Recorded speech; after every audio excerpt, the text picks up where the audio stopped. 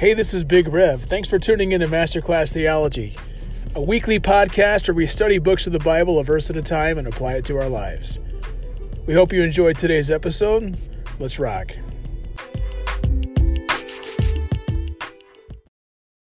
Well, good evening. Welcome to Masterclass Theology. I am Big Rev. And I'm Professor D. We have the honor of finishing a summer series we started way back at the beginning of the summer in the book of Galatians. Our mind was to go through the smaller epistles of Paul. And we started in Galatians, we went to Ephesians and Philippians and Colossians. And last couple times we were in 1 Thessalonians. And tonight we're going to finish those epistles and go to 2 Thessalonians. So let's open the word of prayer, then we will journey forth. God, thank you for this evening. We have this opportunity. I thank you for all those listening to this podcast. May they be challenged and encouraged as your word, Lord, is read. I thank you for my friend Mick, Professor D himself. I thank you for his wisdom and for his friendship and our conversation we're going to have tonight. We pray all this in Jesus' name. Amen. Amen. All right. So let's just rock. We got an entire book of the Bible to get through. So we'll start as always, and we're in 2 Thessalonians chapter 1, will be 1, 2, and 3. Paul, Silvanus, and Timothy, to the church of the Thessalonians in God our Father and the Lord Jesus Christ, grace to you and peace from God our Father and the Lord Jesus Christ. So as we always do, Professor D, we set the book up. So what's going on here? Maybe what's different in terms of timing from 1 Thessalonians? We already got some of the placeholder, but what are introductory issues on this book? Well, pretty much like you said, a lot of it is the same. Obviously, the only real difference would be that this one was written after, hence 2 Thessalonians. So this may have been written around 51, 52 AD, obviously to the same church in Thessalonica. The big change perhaps would be the purpose, which would, in this case, would be to clear up confusion about the second coming. As we saw in the previous book, he started the discussion on that. But in between that time, between 1st and 2nd Thessalonians, confusions became evident. So he had to address that and to continue encouraging them in the face of adversity. All right. Well, thank you, Professor D. We continue with verses 3 and 4. We ought always to give thanks to God for you, brothers and sisters, as is right, because your faith is growing abundantly and the love of every one of you for one another is increasing. Therefore, we ourselves boast about you in the churches of God for your steadfastness of faith and all your persecutions and in the afflictions you are enduring. What a great greeting there. So Paul is boasting about them, but he's using specific categories or metrics. What are those metrics? What is he boasting about them regarding?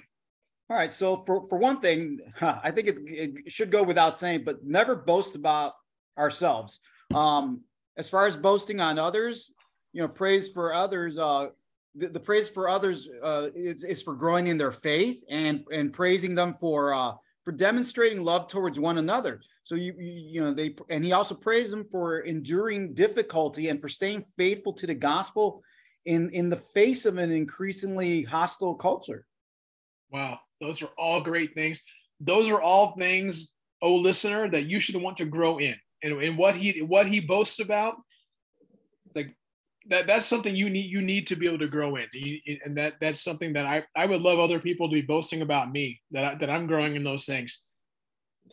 All right, our next section, and we're just journeying right along. Chapter 2 is the prize tonight, but we're gonna get to chapters 1, 2, and 3. So 5 to 12. Okay. This is evidence. So he's following up his boasting. This is now evidence of the righteous judgment of God, that you may be considered worthy of the kingdom of God, for which you are also suffering. Since indeed God considers it just to repay with affliction those who afflict you, and to grant relief to you who are afflicted as well as to us, when the Lord Jesus is revealed from heaven with his mighty angels in flaming fire, inflicting vengeance on those who do not know God, and on those who do not obey the gospel of our Lord Jesus. They will suffer the punishment of eternal destruction, away from the presence of the Lord and from the glory of his might, when he comes on that day to be glorified in his saints and to be marveled at among all who have believed, because our testimony to you was believed. To this end, we always pray for you, that our God may make you worthy of his calling and may fulfill every resolve for good and every work of faith by his power, so that the name of our Lord Jesus may be glorified in you and you in him, according to the grace of our God and the Lord Jesus Christ. Big chunk there. No, but yeah. talking about some judgment day issues here. And so what does this section as a whole teach us about God? Well, it tells us that God is just and will one day vindicate us for what we're going through. And while we want everyone to receive and experience the grace of God, the truth of the matter is that not everyone is going to be saved. At the end of the day, Christ is going to be glorified. Okay. And so, yeah, I realize that kind of taking that big chunk of scripture, for our listeners' sake, I just asked Professor D what it taught us about God. I wanted him to help us understand, what does it teach us about God? What does it teach us about the faithful ones, or the ones who are following Christ, and the ones who are not, or the ungodly? And so Professor D answered the first question: what does this section teach about God? So now, what does this section teach us about Christians, or in his case, the Thessalonians? But again, not written to us, but preserved for us. And we're going to go through that judgment day too. So what does it teach us about the faithful ones? Well, regarding the faithful ones, I have to kind of still hit a little bit on God. And as far as God not only being just, but also being gracious. And especially in verse 12, it says that as Jesus is glorified, he likes to share his glory with us believers. And obviously these are the ones that are going through these hard times and these afflictions because of the fact that they hold to the gospel. Okay. And a couple times, yeah, he just reassures them and being worthy of their calling, and that's really great, and that's something that Paul's been talking about all through these epistles. Yes, being worthy of the calling. So now this big section here at the tail end of chapter 1, it speaks about God regarding this judgment day. It also speaks about the faithful ones. What about the ones that are should we call them the ungodly? Let's call them the ungodly. So okay. Again, with the idea, and again, everybody always likes to focus on God as the God of love and grace and forgiveness, and they love to forget the fact that God is just. And this is just as important as his grace is. In fact, his grace is that much more important because he is just. So the idea is, again, with the ungodly, is if you haven't received his grace, you're going to face his justice. Right. And I mean, this is kind of like a God who's, if this were a teenager, we would say you're just responding to things because his said, as they've afflicted you, they're going to be afflicted. Mm-hmm. Like he's giving them this hope that, yeah, they're going through something, but one day evil's not going to have the last say. Yeah. At some point, there's going to be this great hope of the judgment and this day of the Lord. And yeah, so and Paul, he bookends this here with verse 5 and also verse 12 with prayer. And so how does Paul bookend this with prayer for them? Well, what he essentially says is that if you suffer with Jesus, you will be glorified with Jesus. And I think he develops this in all of his epistles in some shape, way, or form.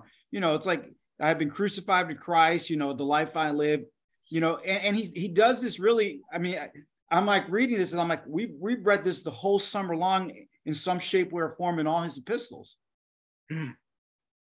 We join Christ in his sufferings. We're going to join him in his celebration. Amen. Well, that's chapter 1 of 2 Thessalonians. And I'm going to click on my screen here. You can go to turn the page on your end. 2 Thessalonians 2. So sorry, that was the first chapter, 2 Thessalonians. Now 2 Thessalonians 2, and we're going to start with verses 1 to 4. Now concerning the coming of our Lord Jesus Christ and our being gathered together to him, we ask you, pardon me, I just realized I can't see all the Bible screen. Okay, I'll read that again. Now concerning the coming of our Lord Jesus Christ and our being gathered together to him, we ask you, brothers and sisters, not to be quickly shaken in mind or alarmed, either by spirit or a spoken word, or a letter seeming to be from us, to the effect that the day of the Lord has come. Let no one deceive you in any way, for that day will not come unless the rebellion comes first, and the man of lawlessness is revealed, the son of destruction, who opposes and exalts himself against every so-called God or object of worship, so that he takes his seat in the temple of God, proclaiming himself to be God.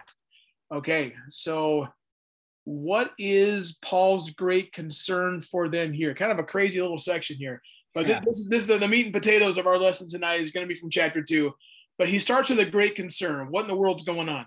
So Paul wants them to be clear that Jesus has not returned yet, that they hadn't missed a thing. I mean, you could imagine how that could wreak havoc. Like, what did we miss it? And he's telling them, no, it has not happened. What would that have looked like? Would that have been, because we've heard some of these things before, especially if you follow people who like to predict the rapture, and they get dates and they get times and seasons and they try to nail it down. It's going to happen January 4th, 1965, or whatever the dates were. I've heard one excuse, Mick, when I say, well, hey, you know what, that date came and went, but it didn't happen. And I've heard some groups say, well, it did happen. It was just spiritual. And it was a spiritual rapture. It was a spiritual coming of the Lord. And he's going to come again in a second way, a final way, a physical one. Is that what's going on here? Could there have been people back then saying some of that nonsense? I would imagine you always have some sort of pre-Gnostics going around. I wouldn't say no to that, because I could imagine that could be something that was causing confusion. Obviously, they believed in God. They knew Jesus was coming. They were confused about some of the details pertinent to that. So, yeah. So what great either or does Paul present here in terms of the timing? Well, I think the great either or here is you either belong to Jesus Christ and you worship him, or you belong to the Antichrist, referred to here as the man of lawlessness in verse 3, and worship him. There is no third option. Yeah, we might see this in the book of Revelation. You're either marked by the beast or sealed by the lamb, or you're belonging to one of two camps there. There's no fence sitting. There's no option C. Yeah, and I mean, the other thing too is you could say you either missed it or you didn't, as far as the second coming is concerned. And obviously it didn't happen, so nobody missed anything. Yeah, and it's like it's not going to come until these two things are happening here. And so the first thing is this. Well, we'll get to there. How does verse 4 describe? You can either say the man of lawlessness, I believe, is the son of perdition is also described. How does verse 4 describe this person? I know you said Antichrist as well. That would be something. I'm going to stick with Antichrist just because I think most people are familiar with that. But again, people understand that this man of lawlessness is that Antichrist. And remember, the word Antichrist, or the name Antichrist, really takes full form by the time John writes his first epistle. So at this point, he's just referred to as the man of lawlessness, but it's the same person. So the Antichrist is going to present himself. He's going to set himself up as God.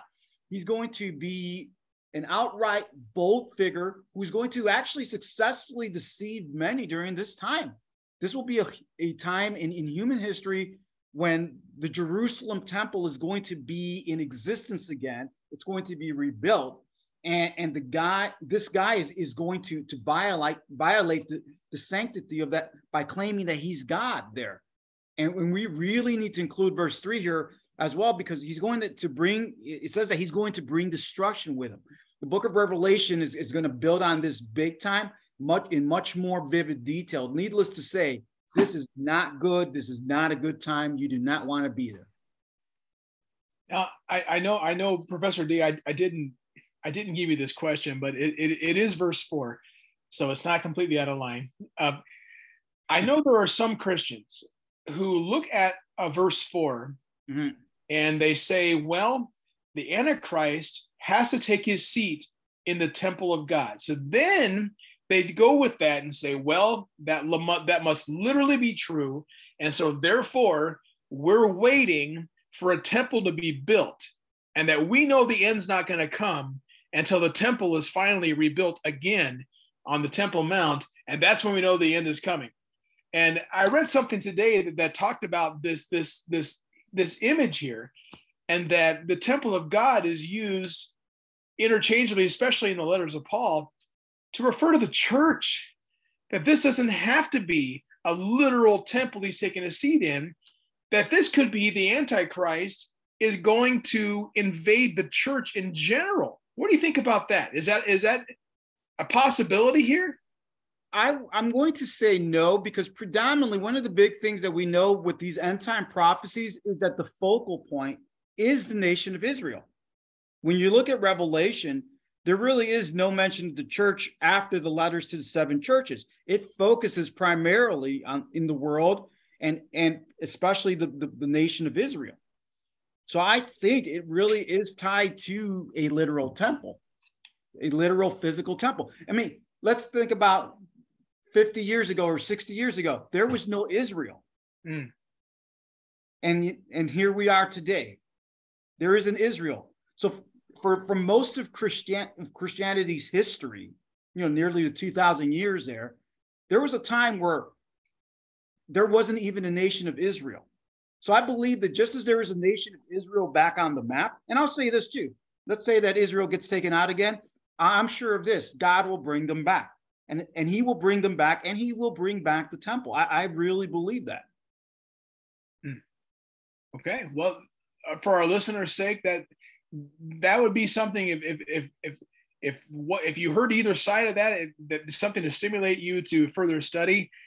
I'm trying to wrap my brain around how these Gentile readers are gonna insert Israel there, but I do know that I'll mention this in just a bit, that this is largely, you could tell Paul read his Daniel when this is written down. So it comes from an idea from Daniel 11, and we'll look at that briefly here in just a second. So thank you, Professor D, for helping us with verse 4 there. Let's now go to 5 to 8. So we're still talking about this man of lawlessness, this Antichrist. 5 to 8 says, "Do you not remember that when I was still with you, I told you these things? And you know what is restraining him now, so that he may be revealed in his time. For the mystery of lawlessness is already at work. Only he who now restrains it will do so until he is out of the way. And then the lawless one will be revealed, whom the Lord Jesus will kill with the breath of his mouth and bring to nothing by the appearance of his coming." Wow. Well, Mick, what do we learn about the enemy? Well, while the end times and the Antichrist are not yet here, Satan is already setting up the stage. Verse 7 says that the lawlessness is already at work secretly. And I actually think less secretly these days. Yeah. All right. So the enemy is going to be ever. So what you're basically saying there is, and this is going to be that there's an already and a not yet sense to him. Yeah. And I think that's how this passage is going to play out here, where there's going to be a full revealing someday, but he's already at work. Yeah. And Satan is already okay. So the common tension of the New Testament, especially dealing with prophecies, is the sense of the already and the sense of the not yet. And so the full and final kind of thing here. And so, yes. And so that is, so like in a Daniel chapter 11, where he talks about the abomination that causes desolation, we get the initial fulfillment would be like in the Antiochus IV Epiphanies of Rome. Like that would be the initial fulfillment. And the final, full and final fulfillment would be this Antichrist figure. And so we get this already and not yet tension. So we learned about the enemy here. And so this is a unique passage, Mick, because we learn about a restrainer. So what do we learn about this restraint and timing? What's going on there? So here's the thing. Even Satan doesn't know when it's all going to go down. So, I believe he always has a man in the wings ready to be the Antichrist, never knowing which one of these guys in human history is going to be that Antichrist. As we saw in Job's chapters 1 and 2, Satan can't do anything unless God gives him the green light. So God has a sovereign timetable, and no one and nothing can deter God's timetable. I mean, even Satan at the end of the day is a servant to God's timetable. Because there's a lot of people, and especially there might have been some of our listeners that have been waiting for 2 Thessalonians for this very reason. Mm-hmm. Like they want us to choose who this guy is. And if I'm understanding what you're saying is that Satan may have had a whole litany of guys. Yeah. I believe Satan doesn't know who the guy, when that's going to be. So he's always got to have a guy in the wings. I believe when World War II happened, Hitler would have been the guy, except it wasn't. And throughout history, Satan's always had a man to be that guy, and it's not going to be. So Satan himself doesn't even know who ultimately is going to be the Antichrist. Yeah, and speaking of such a figure, I know in the book of Revelation, a lot of people like to try to figure out the numerology, the 666, and they try to figure out what's going on there, and using the practice of the time of gematria to place numbers with letters. And the best one I've read was that 666 translates to like Nero Caesar, and so that whoever's going to come is probably not going to literally be Nero again, because people just don't come back to life, but it's going to be someone like him. Yeah. And so that would tell me that if what you're saying is right there, Professor D, that Satan always has that person in line, his chief lieutenant in mind, the dragon, the beast, and he's got that person that is going to be of a certain ilk. Yeah. And whether it's one guy that's waiting or he always has someone in the bullpen, we don't know because we're not told, but it would make a lot of sense. I think that makes a lot more sense, Professor D, than trying to look at your newspaper or your websites and say, oh, who is this guy? Is it the Pope? Is it this one? Is it Hitler? We don't know. And we won't know. And I think if Paul was wanting us to know, Paul would have let us know. And I think Paul himself didn't know. And I think that's just it. If the first coming, if most people miss the first coming, you better believe they're going to miss the second coming. All right. It's the nature of these things. And so we learn about the enemy here. We learn about restraint. And by the way, who would be the restrainer here? If you God. Okay. Yeah, this would be, God's one restraint. It's God's timetable. It's God's sovereignty is the great restrainer. I've heard it put, maybe it's one of the tasks of the Holy Spirit. And it's probably not going to be Jesus, because Jesus is mentioned next. I mean, it could be Jesus, but what do we learn about Jesus here? All right, so all Jesus is going to do to destroy the Antichrist, and I love the way it says it, is breathe. Now, Revelation will develop this later as the power of his word, but the point being that Jesus doesn't even have to lift a finger to wipe the floor with this guy. And it makes sense when you think about it, because all God had to do to set creation in motion was speak. He spoke it into existence. Right. And I think even the speaking was for our benefit, because I think he just could have winked it or thought it into existence. Yeah, that's a great tie into Revelation 19, 11 to 21. I love that chapter where the rider on the white horse, who's we learned is Jesus, and he's got this flaming sword coming out of his mouth. And, the great image of a sword, the sword of the Spirit, the word of God, it's all right there. And he's just defeating him. And people like to make a big deal about Armageddon. Oh, the armies of the evil one are going to line up, and they're going to, and if you read that chapter of Revelation, they all line up. And the next thing we see is rivers of blood. It's like, there's no great battle. They're hoping for an M80, and all they're going to get is a thud. Yeah, it's just no contest. I like how you put that. Jesus just breathes. It's almost like he's sighing with an exhale, and they're defeated. It's done. All right. Well, that's 5-8, and so now we keep getting groovier in our text here. So we 9 to 12, and we're still in chapter 2 of 2 Thessalonians.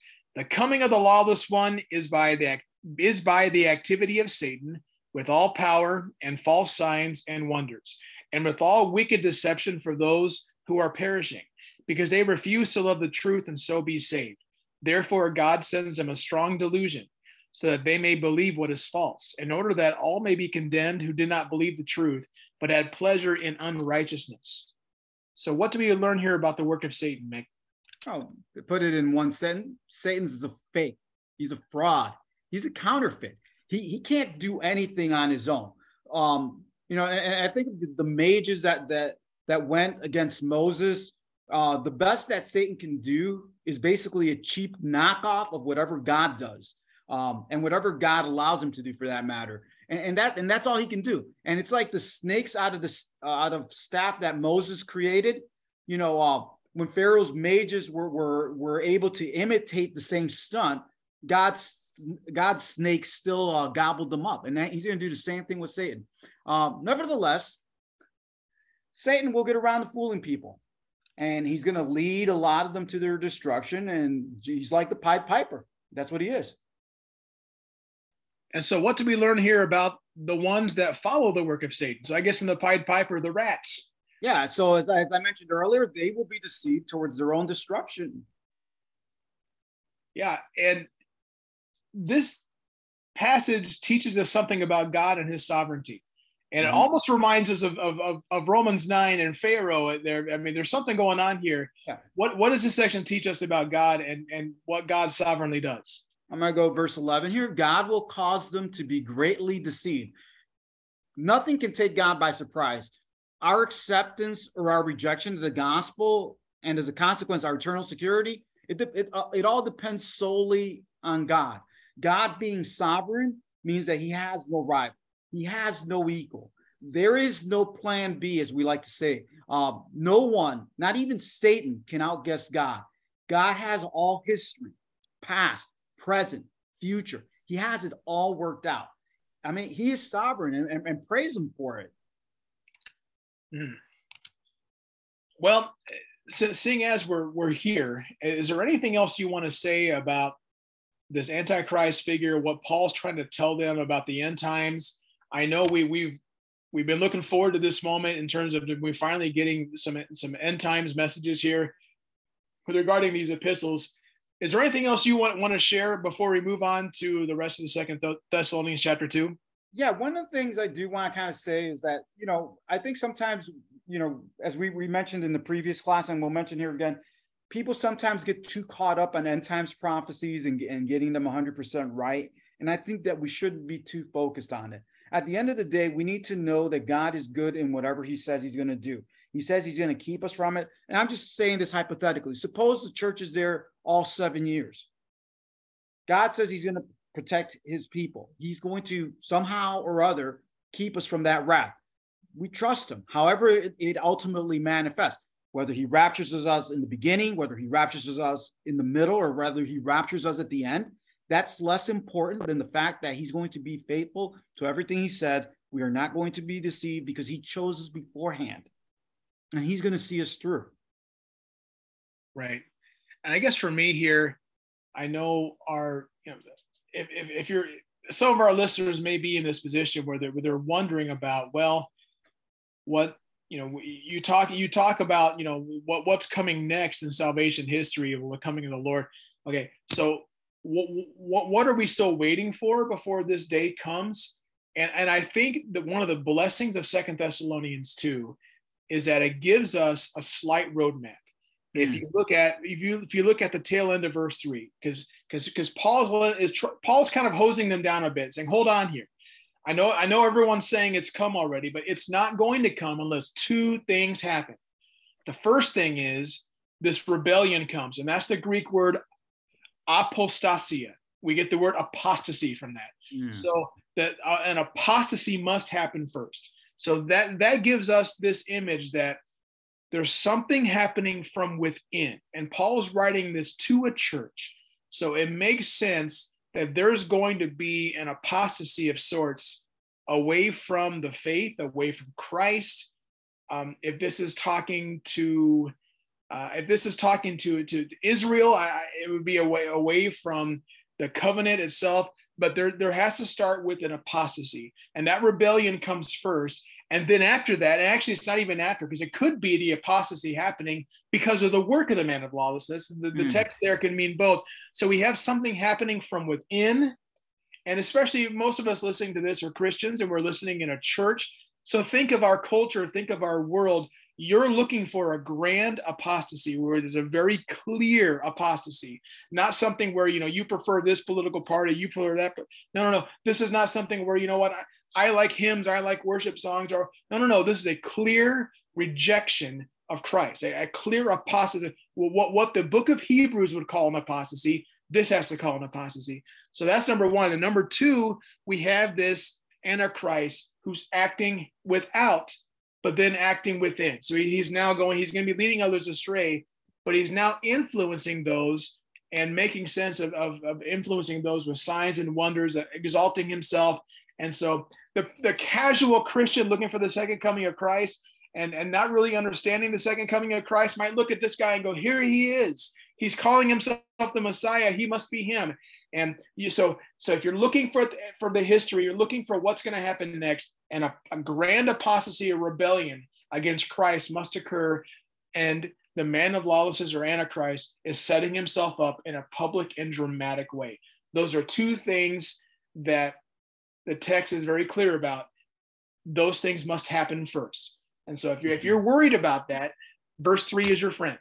Okay, so I would just say land the plane there. If that's the kind of person you are wondering about those details, those two things still have to happen. They haven't happened yet, and so don't worry, but they're still coming. So all right, so that's 2 Thessalonians up to verse 12. Can we continue, or is there anything else you want to say about that, Mick? We good? Let's soldier on. Awesome. So we're now 13 to 16. But we ought always to give thanks to God for you, brothers, beloved by the Lord, because God chose you as the first fruits to be saved through sanctification by the Spirit and belief in the truth. To this he called you through our gospel, so that you may obtain the glory of our Lord Jesus Christ. So then, brothers, stand firm and hold to the traditions that you were taught by us, either by our spoken word or by our letter. Now may our Lord Jesus Christ himself and God our Father, who loved us and gave us eternal comfort and good hope through grace, comfort your hearts and establish them in every good work and word. Amen. So how does this section how does it land the plane regarding all this end times prophecy? So basically, we're all saved because God chose us and not the other way around. Even as early as these Thessalonian letters, we see that Paul is masterfully developing the whole idea of the sovereignty of God. He called us to salvation so that he can continue using us to call other chosen people to salvation. Again, God has all history worked out. Amen. And what great Ephesians chapter 6 reminder do the Thessalonians get? You get the two words, stand firm. The enemy is out there. It was repeated again. Yep. The enemy's out there. He's real. And he's out to get us like a roaring lion, as Peter says. We'll later say it. So the idea is, again, stand firm. And he's going to obviously hit on this in Ephesians. Right. So if you're wondering why the heck I brought in Ephesians 6, that's the famous armor of God passage. And you all know the armor pieces and what they stand for. And if you don't, go back in our podcast, listen to Ephesians 6. You can listen to any of these episodes we've had in the Pauline epistle journey during this summer. You can go back in the episode list and do that. But yeah, in Ephesians 6, he says at least 3 times. At least 4, yeah. Firm. Above all else to stand. I mean, it's just clear as day. So I got to fight Satan. No, you fight. I didn't even have to look it up when you wrote it. Right? All right, so that's chapter 2. So we're going to journey on to chapter 3. So let me advance my screen here, and then this is our final chapter in our journey here, and it is not as long of a chapter, but here we go. We're going to be in verses 1 to 5. Finally, brothers and sisters, pray for us that the word of the Lord may speed ahead and be honored as happened among you, and that we may be delivered from wicked and evil men. For not all have faith, but the Lord is faithful. He will establish you and guard you against the evil one. And we have confidence in the Lord about you, that you are doing and will do the things that we command. May the Lord direct your hearts to the love of God and to the steadfastness of Christ. Wow. Well, no one prays like Paul. These are great prayers. So, Professor D, in what way is this a spiritual warfare themed prayer? Well, Paul may have developed this concept in far more detail in Ephesians, but it's always been the truth. Our battle is really ultimately a spiritual one. When our earthly enemies or opponents make our lives a metaphorical hell, they do so under the promptings of Satan.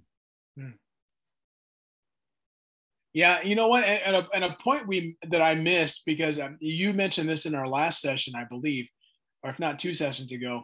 This is one of the earlier Pauline works. So there's no Ephesians 6 here. Ephesians 6 Ephesians 6 has Second Thessalonians and 2 and 3 then. Yeah. Because this probably came first. And so this Yes. is of the two, Ephesians No, is probably, definitely. definitely. So this is an earlier work. So yeah, so I got my timing mixed up there. So yeah, but it is also in Ephesians 6. We weren't wrong about that, but the timing. Now, okay. So that was a spiritual warfare themed prayer because it makes sense. He's just talking about the Antichrist and all the works, and now he's okay. Pray and stand firm. Paul consistently writes the same things. The only thing that changes is how much he develops it. And so, what is God's work and what is their response? He talks about God's work and their response. So God empowers and protects us in the ultimate sense. We, on the other hand, are to continue proclaiming and spreading the gospel to those would-be enemies of the cross in the hope that they may be saved by God's grace. They're only enemies until they're saved by God's grace. And that's the thing. That is the great hope that we have for the lost people right now. Amen. Amen. So we continue with verses 6 to 12 of chapter 3 of 2 Thessalonians. Now we command you, brothers, in the name of our Lord Jesus Christ, that you keep away from any brother who is walking in idleness and not in accord with the tradition that you received from us. For you yourselves know how you ought to imitate us, because we were not idle when we were with you, nor did we eat anyone's bread without paying for it. But with toil and labor we worked night and day, that we might not be a burden to any of you. It was not because we do not have the right, but to give you in ourselves an example to imitate. For even when we were with you, we would give you this command: if anyone is not willing to work, let him not eat. For we hear that some among you walk in idleness, not busy at work, but busybodies. Now such persons we command and encourage in the Lord Jesus Christ to do their work quietly and to earn their own living. Well, so Paul transitions here to an issue. So what big issue is Paul addressing, and how is it personal for him? Okay, so regarding these idle people that Paul's referring to, why was it that they were idle in light of the context here? And I think that's something that we need to keep in mind here.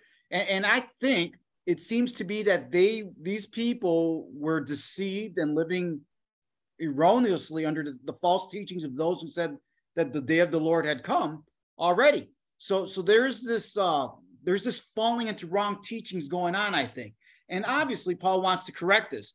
But more, Paul also didn't like the fact that some of these people were being exploitive of the good nature of generous Christians, and he took issue with it. We saw some of this in 1 Thessalonians, and now we're seeing more of it here. When Paul was there in Thessalonica, even though he was entitled to support from them, the Thessalonians, by way of setting an example, he actually opted to support himself financially for the greater good of the gospel. The gospel compels us to serve others, not to serve ourselves. So you can see how this can be a grating thing to Paul, who lived for the gospel, never hindering its message and not being a burden to others. And now to see others doing that, it would be very personal to me too. I like the context you gave us, Mick, because that reminds us that this would be kind of like you might see like in a movie, or maybe where, okay, the end of the world is coming, and so we're going to go sell everything and have a big party. Mm-hmm. And all of a sudden the end doesn't come, and now you've sold everything. You're just going to keep, you going to keep partying? I mean, what are you going to do? Yeah.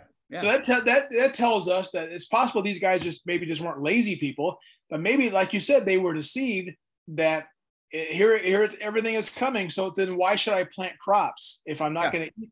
If he's going to come back before I even eat the crops, why would I plant them? And so all of a sudden now the days and years go by, and my goodness, it's been over 2,000 years, my friend. So at this point, who's going to be feeding you? Yeah. And so now you're idle and you're not going to do any living. You're not going to go about your regular business because, okay, Christ is coming back. And rather than having him find you hard at work, you're going to find them just waiting for him, I guess. And so now they're taking advantage of people. So I really like that context you gave, because that helps us understand Paul's not going after lazy people. These are deceived and lazy people.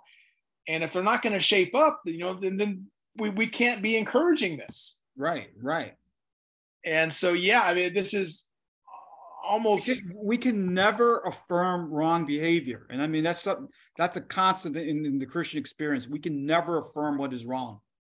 Right. And we don't want to be enablers. And we see this in the recovery world all the time. We people who want to backslide and do things, and no, we can't affirm that. And we have to stay diligent. All right. Well, that's 6. Sorry. There's some good life principles here too, Mick. I can't skip those because they're key. So Paul kind of gives us some good life principles. And so what do we learn here? So sadly, sometimes we do need to disassociate, believe it or not, from believers who aren't living as believers. Bad company corrupts good character.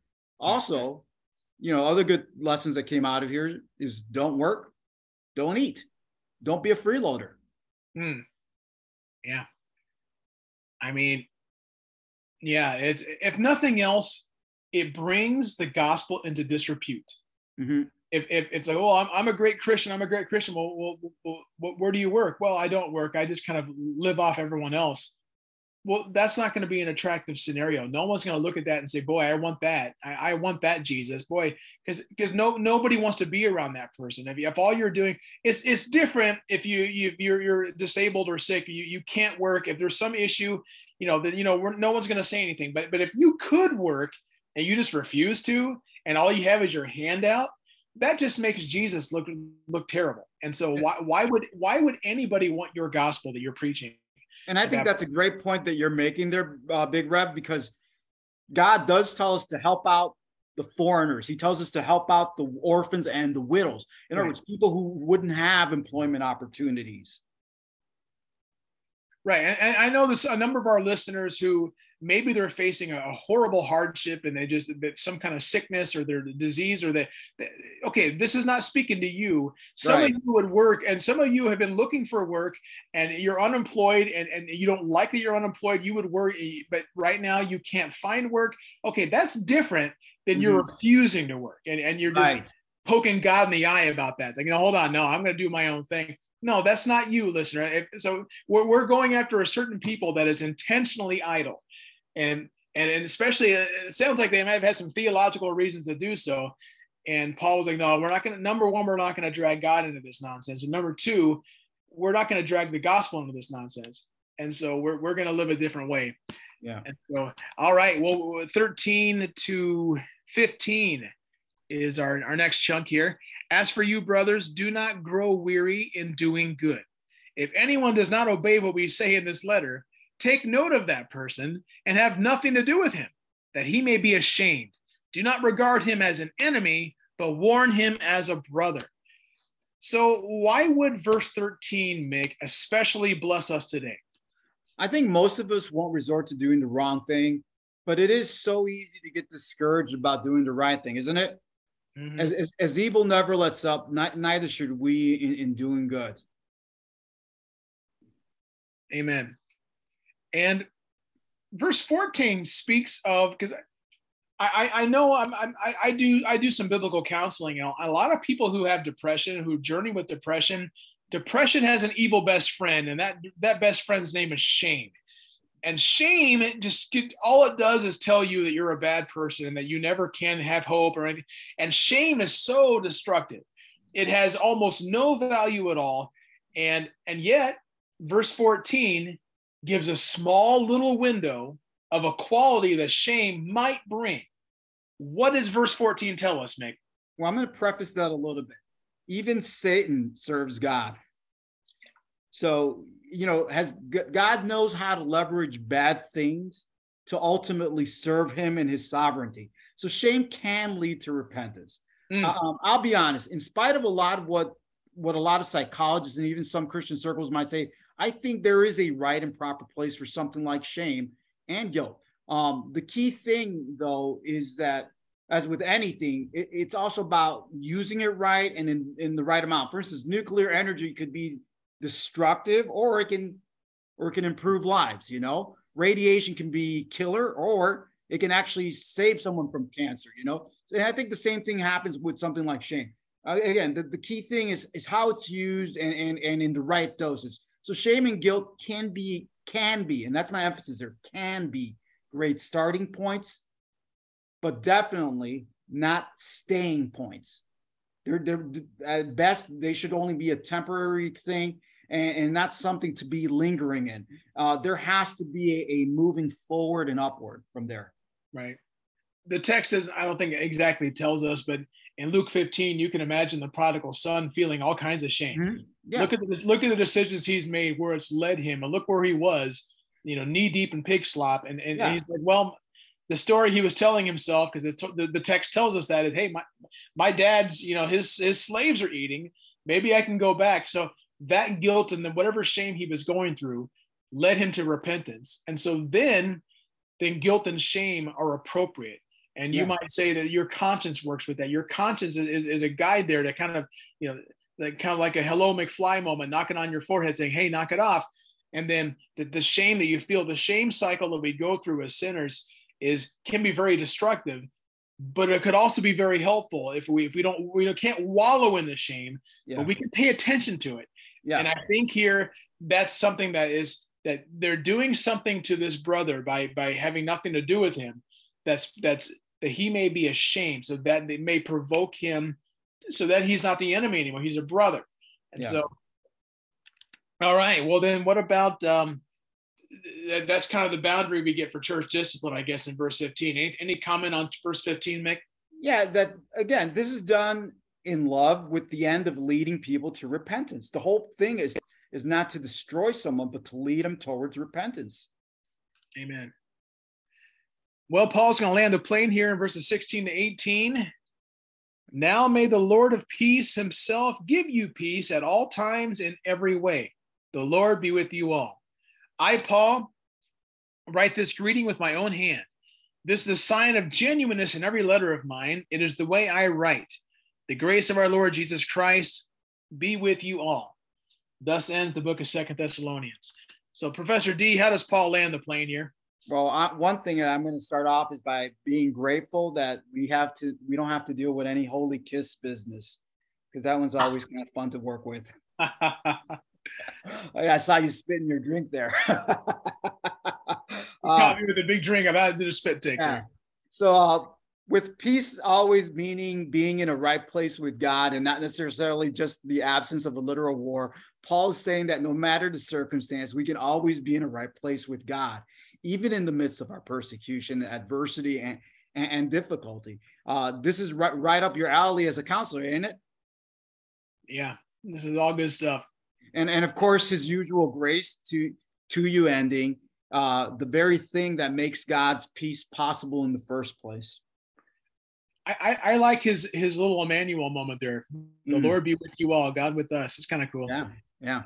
It's he's writing with his own hands. Okay, so he's got his scribe, who's his professional amanuensis working on it, but he signs it himself. It's okay. It's that's great. All right, so. And I think that's key because this kind of goes hand in hand with the whole thing that he was talking about earlier. There were false letters being passed off as his works. So I think that kind of, full circles there a little bit. Maybe he's saying there, hey, this is how the real thing happens. It's got my signature. Yeah, this is my watermark. Yeah, if you don't see this, don't be playing around. I think that's a great point from chapter 1 there. That's great. Yeah. Well, as we always do, we've come to the end of a book, and so we always give our closing thoughts, usually to the chapter we just did or the lesson we just did, and then to the book. Well, the lesson was the entire book, so we're just going to do that, of course. So Professor D, your official closing thoughts as to 2 Thessalonians. So with there's a mouthful there. With 2 Thessalonians, I say the point that comes across big time is live faithfully, know what you need to know so you don't get fooled, and never give up on doing the right thing. God will make everything right in the end, and you can take that to the bank. Amen. And I have something just as succinct. It adds to yours perfectly, although we did not plan this in advance. Mine is this: be ready, stand firm, trust God. There you go. And the mic dropped with both of our closing thoughts right there. All right, so we're going to do something special tonight. Listeners, you have been with us for this whole summer. Some of you have been with us before the summer. You go back way. Some of you have been with us far too long. Yeah, so you enjoy our conversations. A number of you have said you really like our chemistry, and hey, Mick and we're good friends. We have fun. This is a blessing in our week. So what I wanted to do is I added a special question to end this big summer series. And Mick, you're going to get us started, so you can get yourself ready. Our top 3 moments from each of us from the summer series. So what we can comment on is anything from Galatians, Ephesians, Philippians, Colossians, or First and Second. The entire summer series we did is in place. So our top 3 moments from the summer series. And Mick, I'll let you go first, my friend. All right, well, here goes. And I feel bad because I'm like basically going to steal all of yours, but I'm sorry. Ephesians 2:4, but God. I mean, that is such a game changer. I mean, really, that chapter, that section there. I mean, and you have 8, 9, and 10. For it is by grace you have been saved through faith. It's not of yourselves; it is the gift of God, not by works, so that no one can boast. You know, I mean, even the start of that chapter, you know, but you were dead in your trust. I mean, but that first 4, but God, that is like, that is poetry right there. Second Philippians 2:5-11, one of my favorite passages of scripture. Jesus is my hero. He was humble, but his meekness was not a weakness. And one day, and you got to love this, and I wish there was like loud orchestral music in the background or heavy metal, that either will work. Every knee is going to bow and every tongue is going to confess what? That Jesus Christ is Lord. It's the buildup his resurrection has been building up to. And we know how the story ends. And I think that's just so awesome. Number 3, I mean, need I even say it? You already know it. It's Colossians 1:15-20, especially where it says that Jesus is the very image of God, that by him everything was created and is sustained by him. And in a world where people have made being a superhero the biggest box office success of the last decade, it is awesome to know that Jesus is the greatest of them all, and we belong to him by his choice. And I'm going to cheat by throwing a number 4 in there because this was just too hard to keep it down to 3. And I'm going to have to cheat with a number 4 here, which is Ephesians chapter 1:4. God chose us after we made a mistake. No, God chose us before creation. The ultimate, we are not an afterthought in the grand scheme of salvation. Sorry for cheating there, but. Well, we won't consider it a cheat because maybe I'll add a 4th one too. Yeah, so I kind of broke mine down to a theological moment, a kind of a application moment, and a personal moment. The theological one, the greatest theology of the New Testament. I mean, that chapter, I mean, in terms of just grow, Ephesians chapter 2, I invite you all, if you haven't heard it, scroll back in the podcast list, listen to Ephesians 2. Ephesians chapter 2, it grows you the heck up in your theology because you realize real quick that predestination is not a scary word. It is the most blessed of all words. It is, you grow up in your theology. The more you read Ephesians 2, you realize that everything's about God's choice and not about I mean, that is huge. You need that as a Christian. In fact, most of us who are against something like a predestination, we read Ephesians chapter 2 and we're like, well, gosh, I mean, what am I supposed to do with that? I'm dead and now God's breathed life into me. It's like, I have no hope otherwise. So that's my theological moment. And again, I absolutely love Philippians 2. I would summarize the message of the New Testament with Jesus Christ is kurios. It's like that he is Lord. That summarizes the New Testament. I take nothing away from Ephesians 2 or Colossians 1. High Christology. But Ephesians 2 was a grow up moment for me. And so I really enjoyed that moment. From an application moment, especially in the counseling world I traveled in, Colossians 3 comes up a lot. This idea of taking off the old self and putting on the new self. That is, oh my goodness, that is half of our battle right there. Like the things about you that need to stop and the things about you that need to start in Christ. So my theological moment was in Ephesians 2, my application moment from Colossians 3, another great episode. All these have been great episodes. And my personal moment is the one that was not planned. Philemon. We did a Philemon week. We had a week where we had, I think it was Awana or some summer pro VBS maybe. We had something where we couldn't physically meet. So our classes, this masterclass theology it was a live class and also a podcast. So the live classes, the churches needed the space. We could not meet that week. And so Professor D said, hey, Big Rev, how about we do a one-off? Let's do the small little book of Philemon. It qualifies as a Paul epistle, a small Paul epistle, but we didn't plan for it. We chose the bigger of the small ones. And it was a blessing for me. I know a number of you guys, you've commented on our podcast. You love our back and forth and what we do. And usually I, Big Rev, interview Mick, Professor D, and then I play off what he says. And that was a special one for me because Mick gave me the questions and he interviewed me. And I had a blast, and I got, and I got the questions last minute too, which made it extra challenging and extra fun. My brain really got to enjoy it. So it was a great, so that personally, I love that. I've gone back and listened to that one a few times because that one is just fun for me. So this has been a great series. It's been a great summer spent with you, listener, and Mick with you as well. And we are so glad you've stayed on track with us all the way from the small epistles of Paul. Our next time we are going Old Testament. And for those of you that are wondering about that, we will be going to a very, very wonderful book of the Bible. We will be spending 10 weeks in the book of Isaiah. And I hope you're looking forward to that because Isaiah is pivotal for the Bible. Without Isaiah, there's so much we will not understand about Jesus or anything else. And so we'll spend 10 weeks in Isaiah, and we may even come back before then with something before then as well, but we'll see. We're going to take a couple of weeks break, but we never do break, it seems like, Mick. We always keep going with something. So we'll see you next time on Masterclass Theology. As always, I'm Big Rev. And I'm still Professor D. Thank you for joining us this summer. God bless. Amen.